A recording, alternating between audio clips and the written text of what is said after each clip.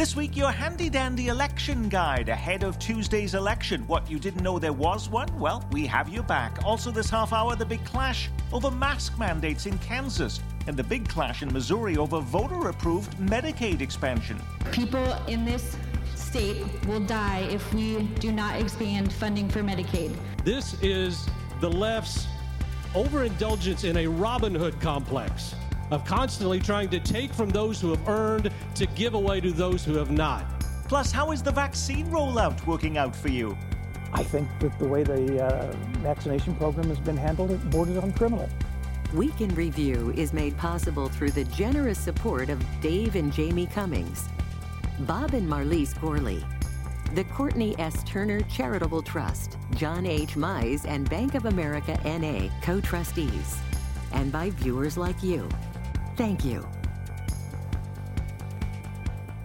Hello and welcome. I'm Nick Haynes, a bumper-sized panel this week for a bumper-sized week of news. Checking in with us on the big screen, Fox 4 News problem solver Linda Wager from KCMO Talk Radio, Pete Mundo, KCMO contributing reporter Lynn Horsley, and the editor of the Call newspaper, Eric Wesson.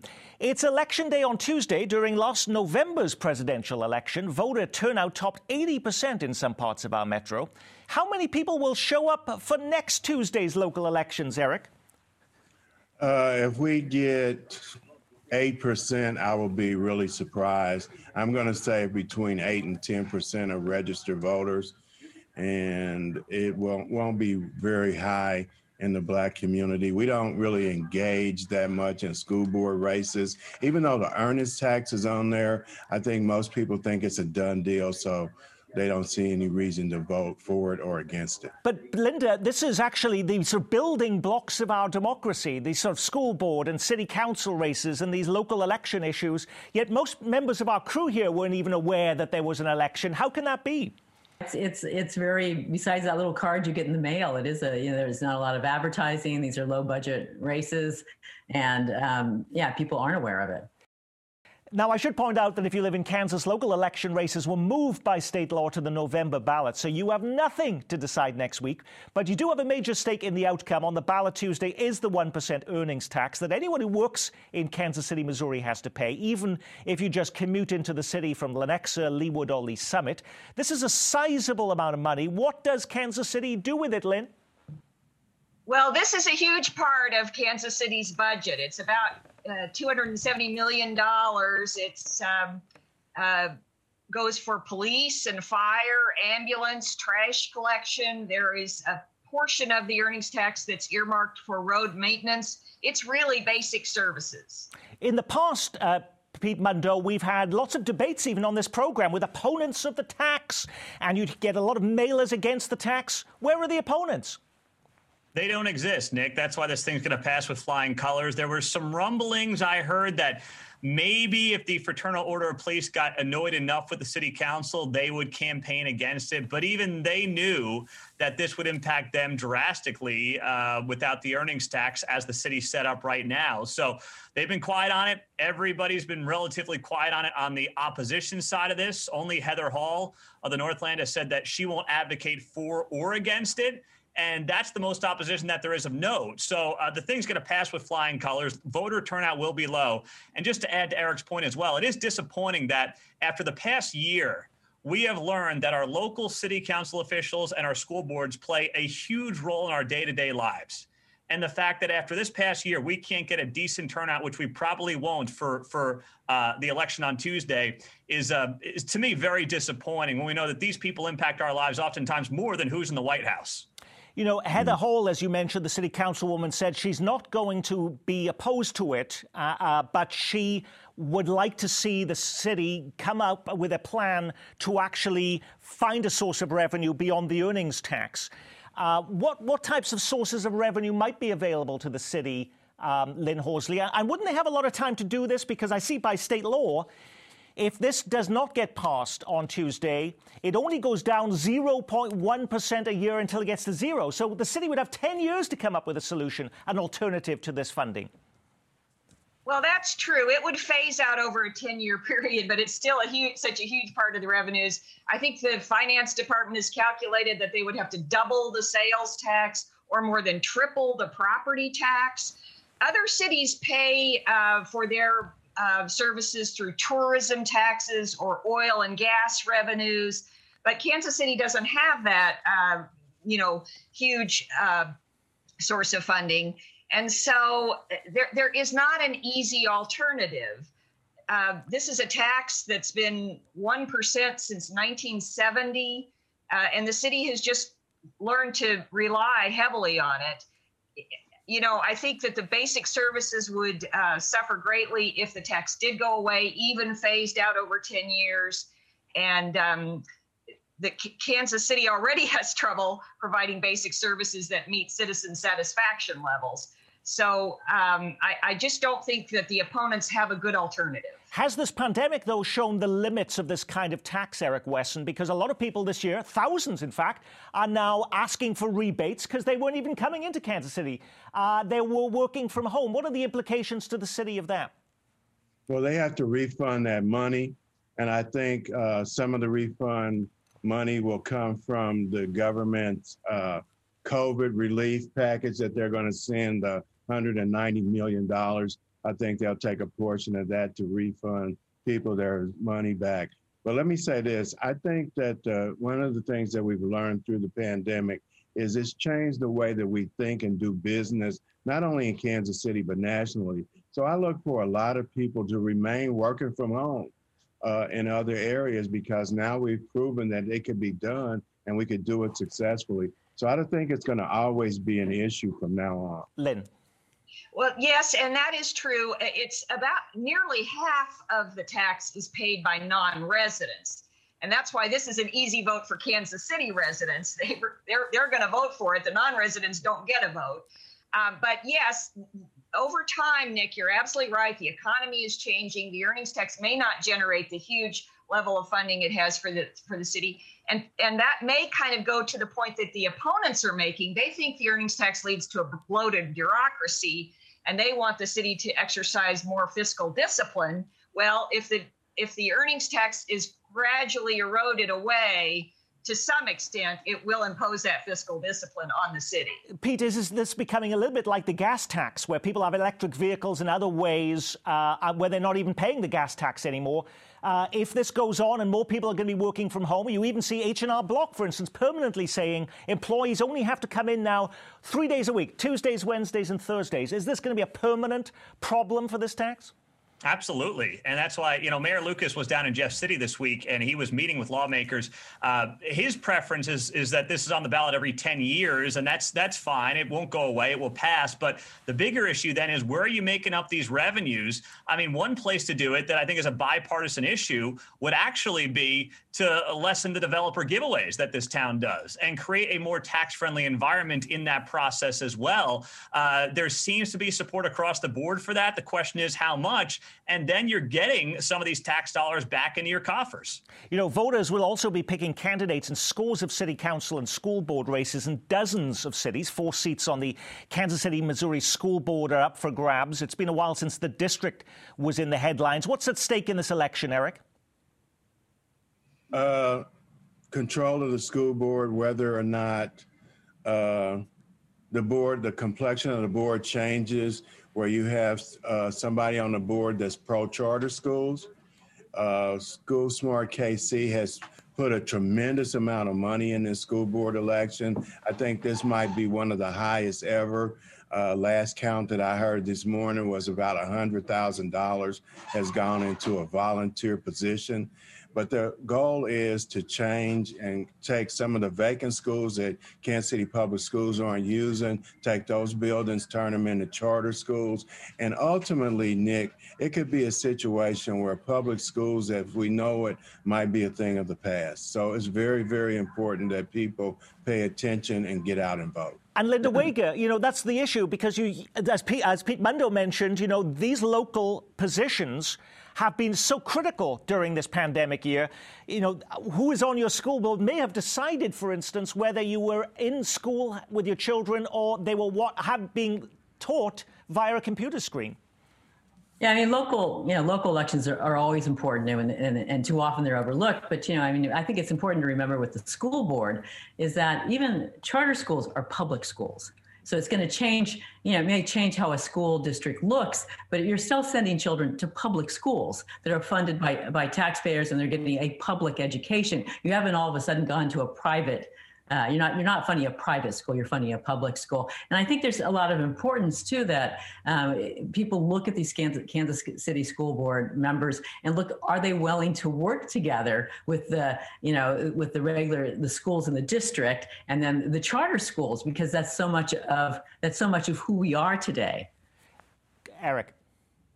One of the things that I do want to let people know, Kansas City Public Schools are on the cusp of getting full accreditation.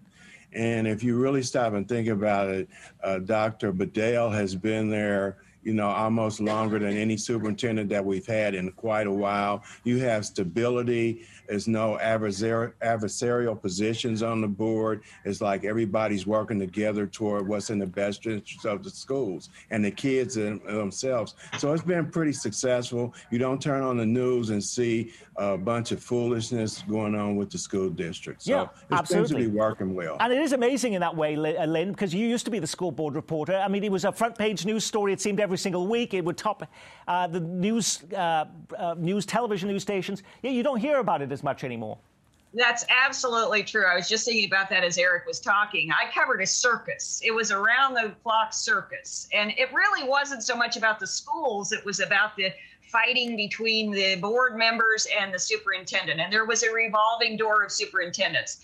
That has been a very refreshing development in recent years. A school board that appears to work well together. They appear to work well with the superintendent. There's been stability in the administrative ranks. And so as citizens consider their votes, that really might be something to keep in mind. Now, if you live in Kansas, it no longer mattered this week how old you are, what you do for a living, or your medical history. If you want the COVID vaccine, you are now eligible. Kansas Governor Laura Kelly says she's putting her foot on the accelerator now that the state has been promised large new shipments of the vaccine, and amid concerns that some counties don't have anyone left to vaccinate. We'll tell that, of course, to people around here where there are still long waiting lists. On Friday of next week, every Missourian who wants it can also get it. But there's a big difference between being eligible and having access to the vaccine, Linda Wager. When do our local health leaders think the supply will finally outstrip the demand? Yeah, I don't know when they think it will, but I know that there's a lot of frustration. I did a story just a couple of weeks ago about the people that were signed up for, with Missouri to get this vaccine, and then they get the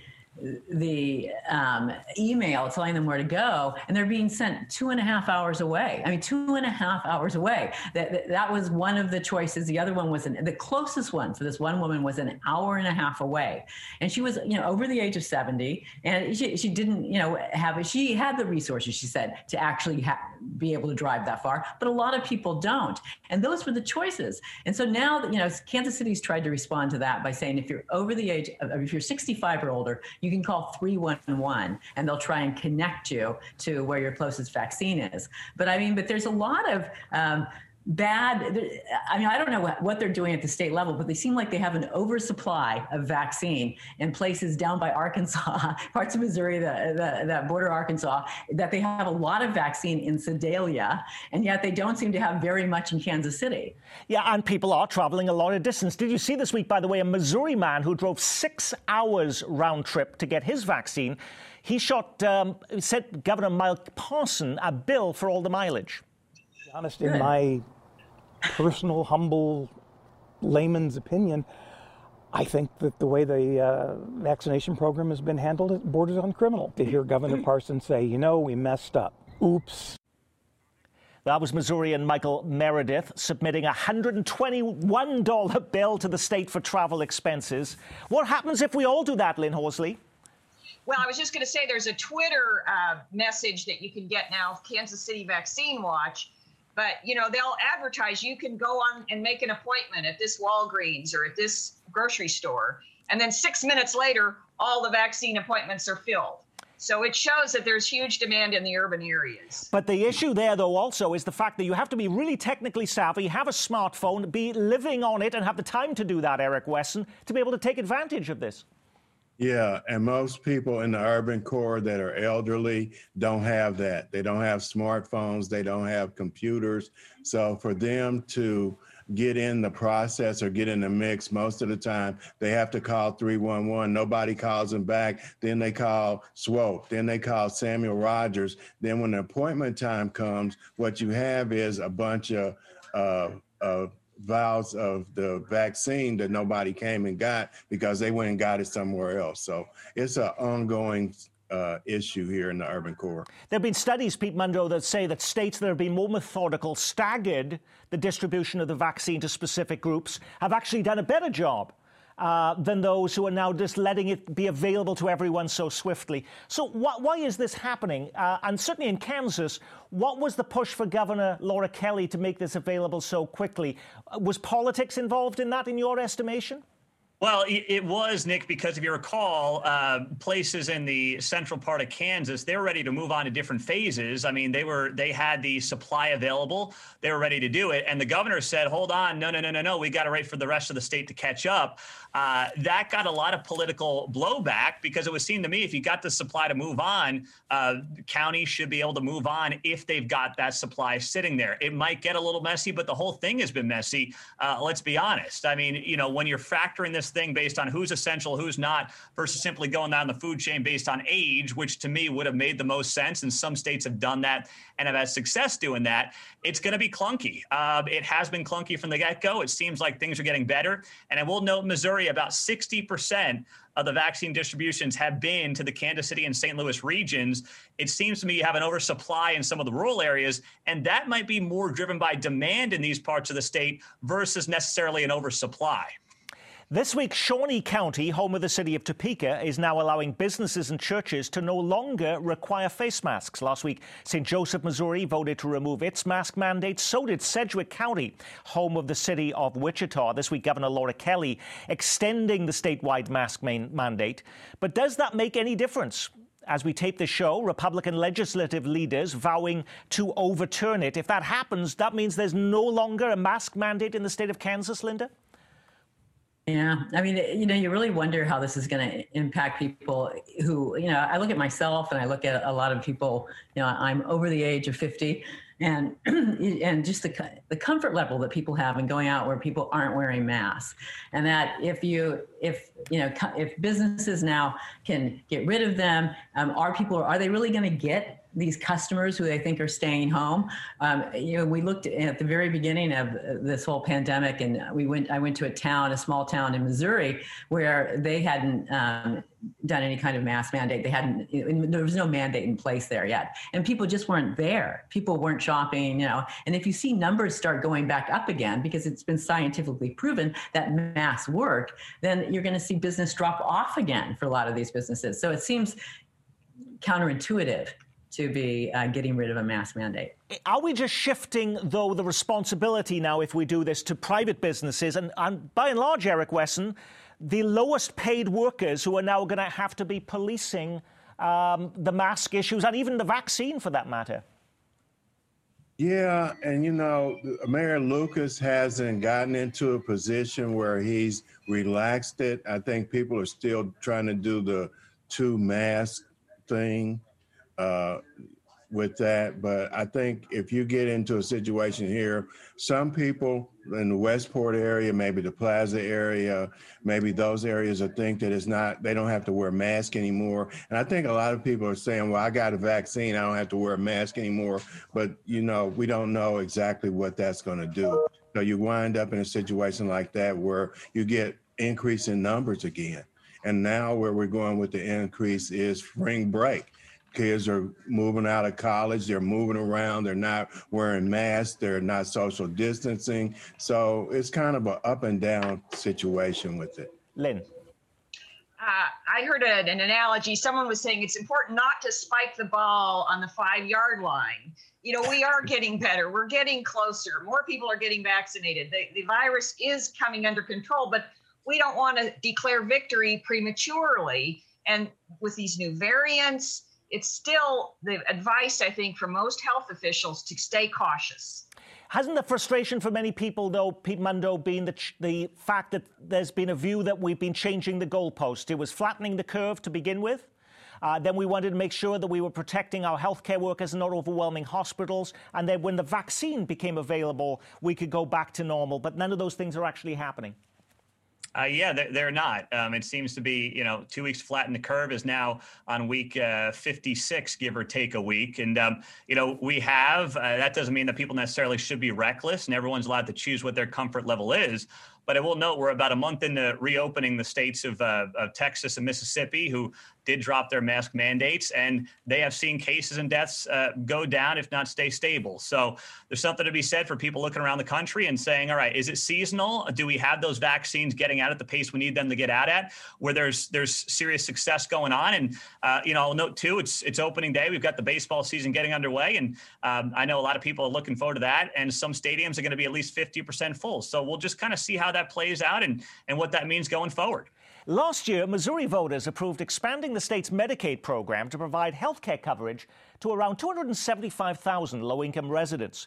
But a state lawmaker is about to scuttle the measure by refusing to fund it. People in this state will die if we do not expand funding for Medicaid. This is the left's overindulgence in a Robin Hood complex of constantly trying to take from those who have earned to give away to those who have not. So what are we to make of that? Is this a largely symbolic move, Linda Wager, or a concerted effort to undo the wishes of Missouri voters?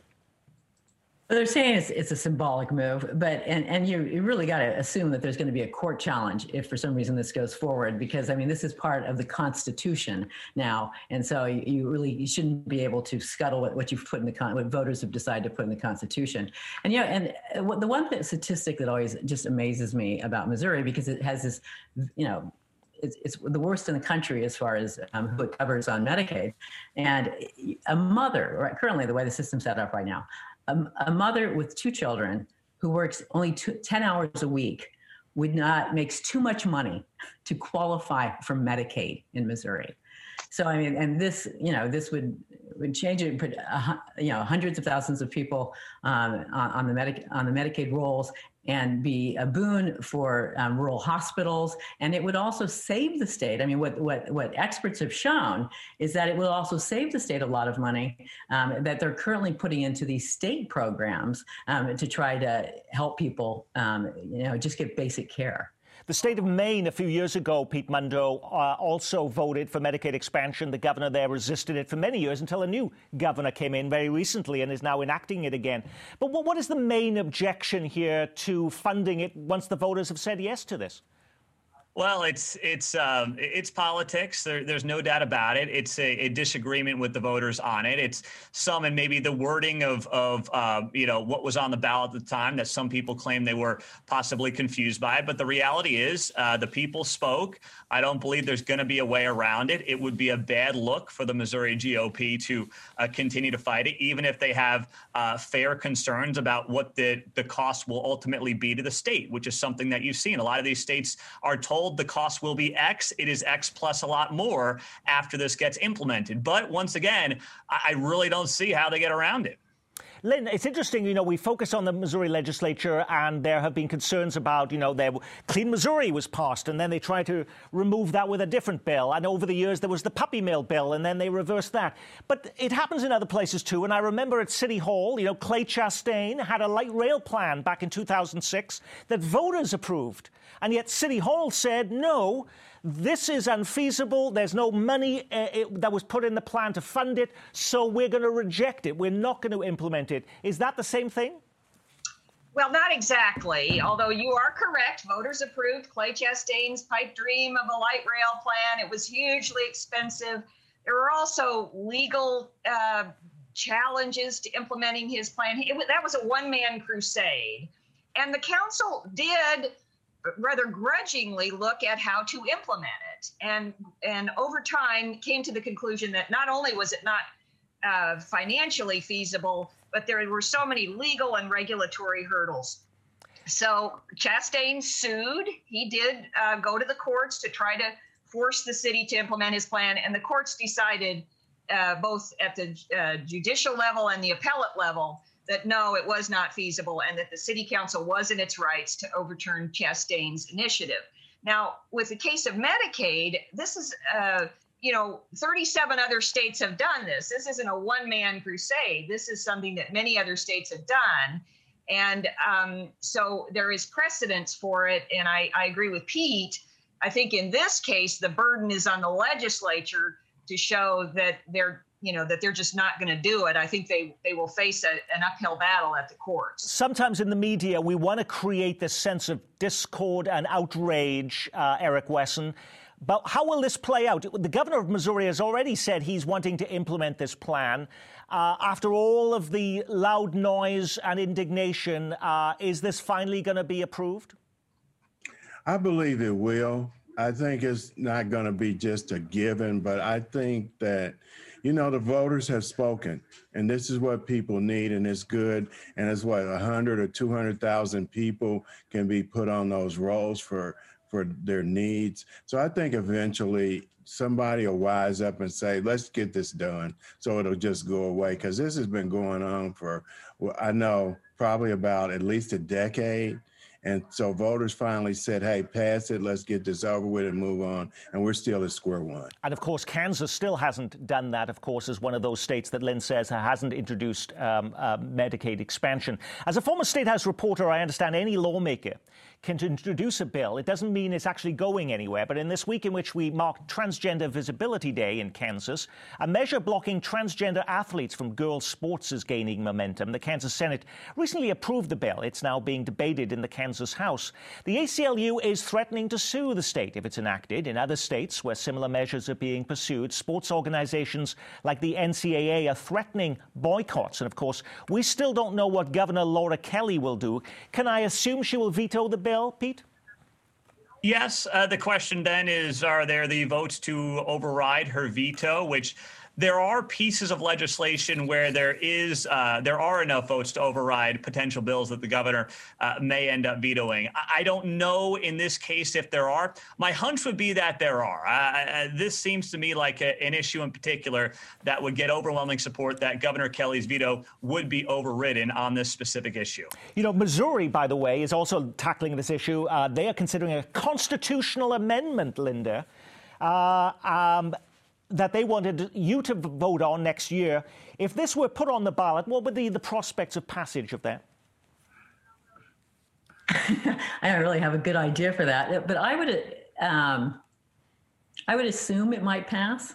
But I think the bigger question that I have with all these issues, and it's the same with the bathroom bill, is that how big of a problem is this? I mean, how have we seen a lot of transgender children that have tried to join sports teams in Missouri and Kansas? I mean, is this a big issue?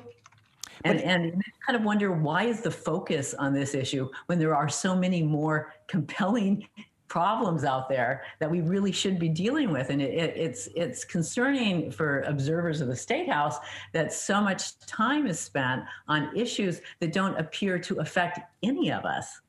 Why is it such a big issue, Eric?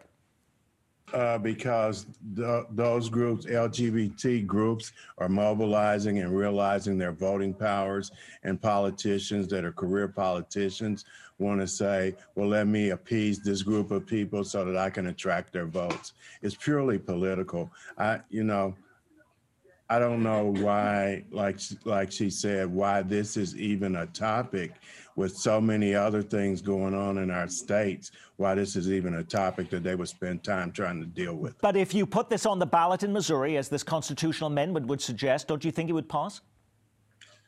You don't? I don't know. It just depends on what ballot it's on and how people feel that morning when they wake up. There's some things that I've seen that I thought would fail, pass, and there are some things that I thought would pass, fail. So it just depends. Missouri voters are very ticky, so to speak. Pete, when you think about, we have races, big races going on in the Senate in Kansas and Missouri next year, governor's races, along with gun issues, the immigration issue on the border, and transgender issues. Don't you think that's going to be one of the three, or am I wrong on that? I'm not sure, Nick, but I think that the premise that this just kind of popped up out of the blue for politics on both sides. Let's not forget that President Biden did sign an executive order his first or second day in office that basically would, if you did not allow transgender girls to compete against girls in sports, you could potentially lose your federal funding. So that's where this all kind of picked up a lot of steam the last couple of months. There's no doubt there's a political angle to this as well that can be capitalized on by people on both sides of the aisle. But that's where it picked up steam on the Republican side of things, and that's what kind of started the snowball effect, which was this executive order. Now, when you put a program like this together every week, you can't get to every story making the headlines. What was the big local story we missed? The man behind Kansas City's Jewish Community Center shootings now appealing his death sentence. Hundreds gather at several anti-Asian hate rallies around the metro. Some called her a living saint, remembering Operation Breakthrough co-founder Sister Corrida. A new state law forces every school in Kansas to reopen this week. And baseball is back. The Royals hosting its home opener in front of 10,000 fans. Okay, Eric Wesson, was it one of those stories or something completely different?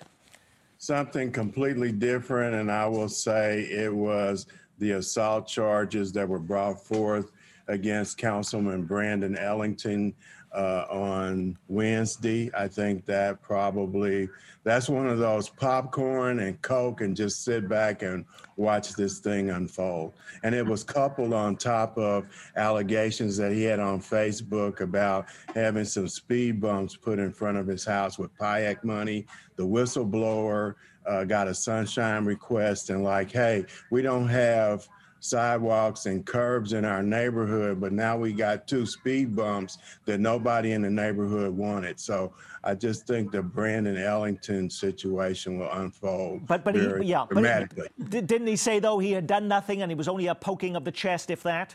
Right, okay. Right. He said he didn't even poke him in the chest. He didn't do anything. Lynn.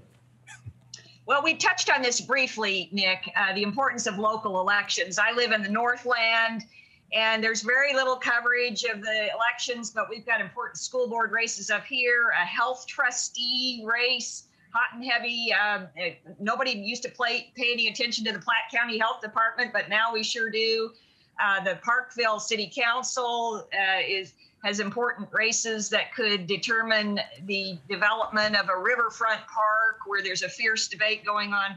So I just want to give a shout out to all the people running for office in these local elections. I regret that they don't get the attention, they don't get the voters, but really people do need to be paying attention. This is where the rubber meets the road.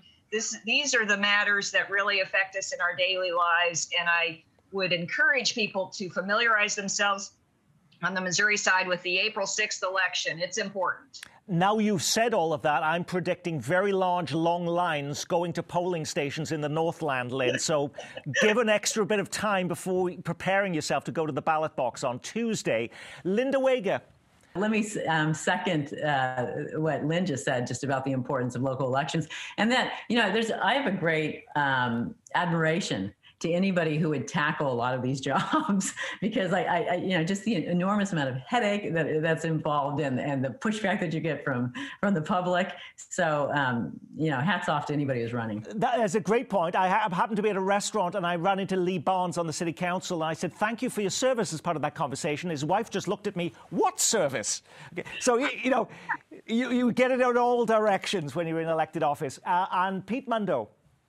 Well, I'll end it on a lighter note there, Nick, and let's talk about the fact that baseball is back, opening day this past week, and we didn't have it last year, obviously, and these pressure valves, releasing these pressure valves in ways like sporting events and concerts and things of that ilk. 10,000 people going to be at the K in April.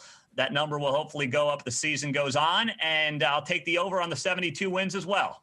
And on that, we will say our week has been reviewed. Thank you, Linda Wager from Fox 4 News, Eric Wesson from The Call, KCUR contributing reporter Lynn Horsley, and 6 to 10 weekdays on KCMO Talk Radio, Pete Mundo. And I'm Nick Haynes. From all of us here at Kansas City PBS, keep calm and carry on.